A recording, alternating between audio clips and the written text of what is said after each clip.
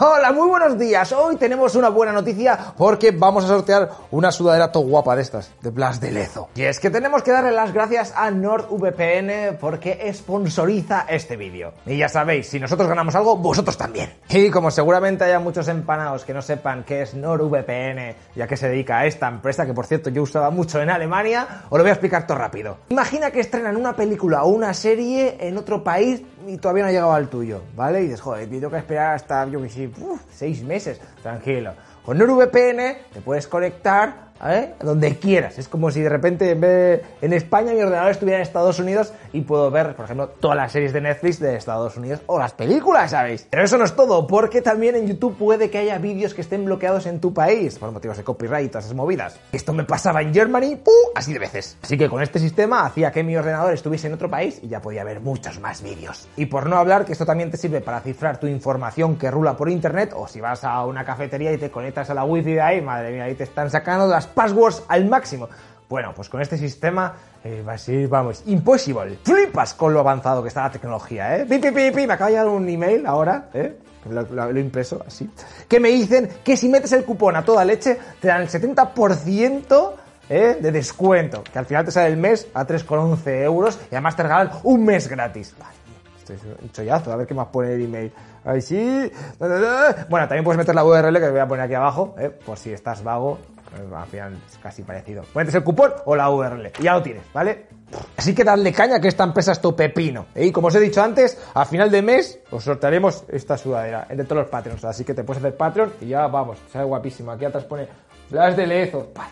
Venga, te dejo con el vídeo de la Segunda Guerra Mundial, que estás todo viciado, tienes que dejarlo un poquito. Venga, me voy a despedir. Venga, pon el vídeo, lechero, del pasado. Hola, muy buenos días. A lo largo de estos 45 vídeos que se dice pronto sobre la serie de la Segunda Guerra Mundial, hemos visto invasiones a países a tutiplén, normalmente de una forma agresiva, otras un poquito más pacíficas. Pues hoy os traigo la guinda del pastel, la Operación Fork, que tendrá como protagonista a nuestra querida Islandia, que está ahí a tomar por saco. Independiente, tan tranquila, hasta que el destino quiso que algunos países se fijaran en sus deliciosas costas para repostar barcos y submarinos. Lo que pasó a continuación te sorprenderá. ¡Venga, dentro intro!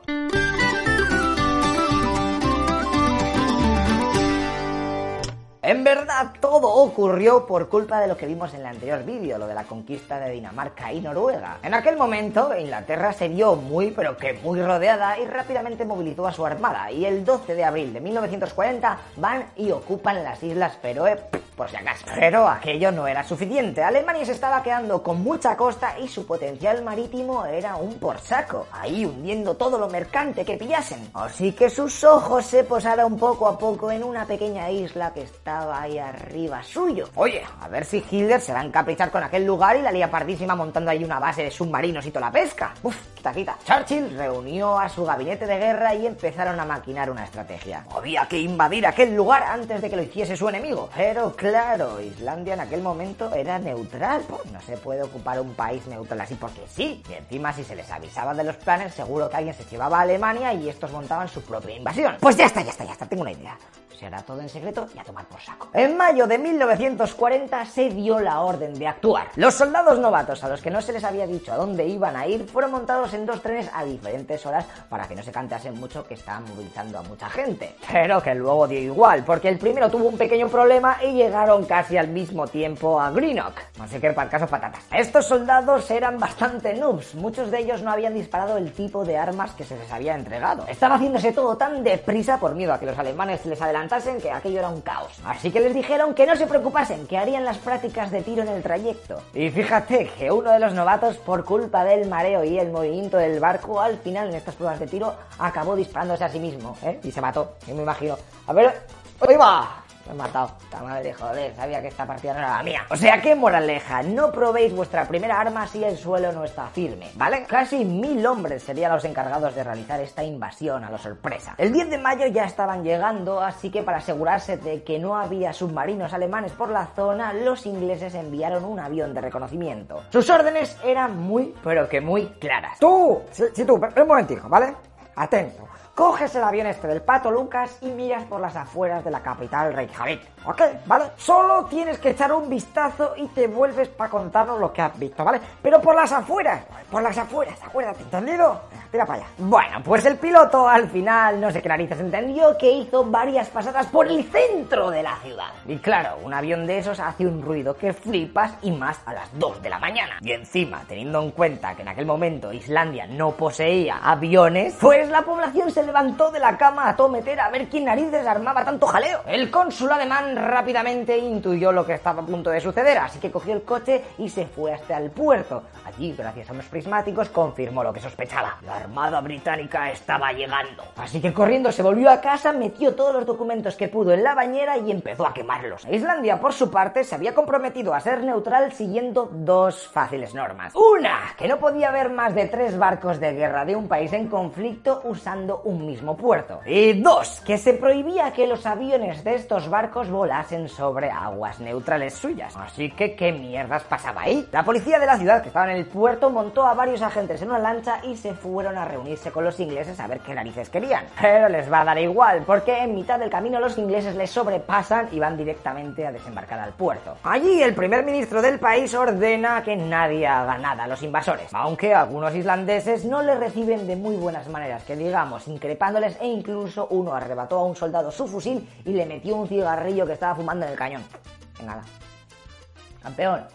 ¿Qué? No me entiendes, hablo islandés, que esto no es la lengua del demonio, no, esto no es nuestra capital, Reykjavik, yo no sé ni escribirlo yo, imagínate, mierda, payaso. Los guiris rápidamente pusieron un cartel en la puerta de la oficina de correos en donde comunicaban que estaban ocupando su país y que por favor cooperasen para localizar a todos los alemanes de la zona. Luego fueron a la casa del cónsul alemán, el cual se quejó al máximo diciendo que eso no podían hacerlo porque era un país neutral. Y los soldados le respondieron: ¡sí, igualito que Dinamarca, ¿no? ¡Pum! ¡En tu cara, Kartoffeln! Luego subieron a la planta de arriba y pudieron apagar el mini incendio que habían montado, logrando salvar algunos documentos importantes. Esa misma noche, el gobierno de la isla emitió una protesta defendiéndose en que eran neutrales y que aquello no se podía hacer, pero los británicos calmaron la situación al prometerles importantes acuerdos comerciales, que no les molestarían mucho y que después de la guerra todos se pirarían.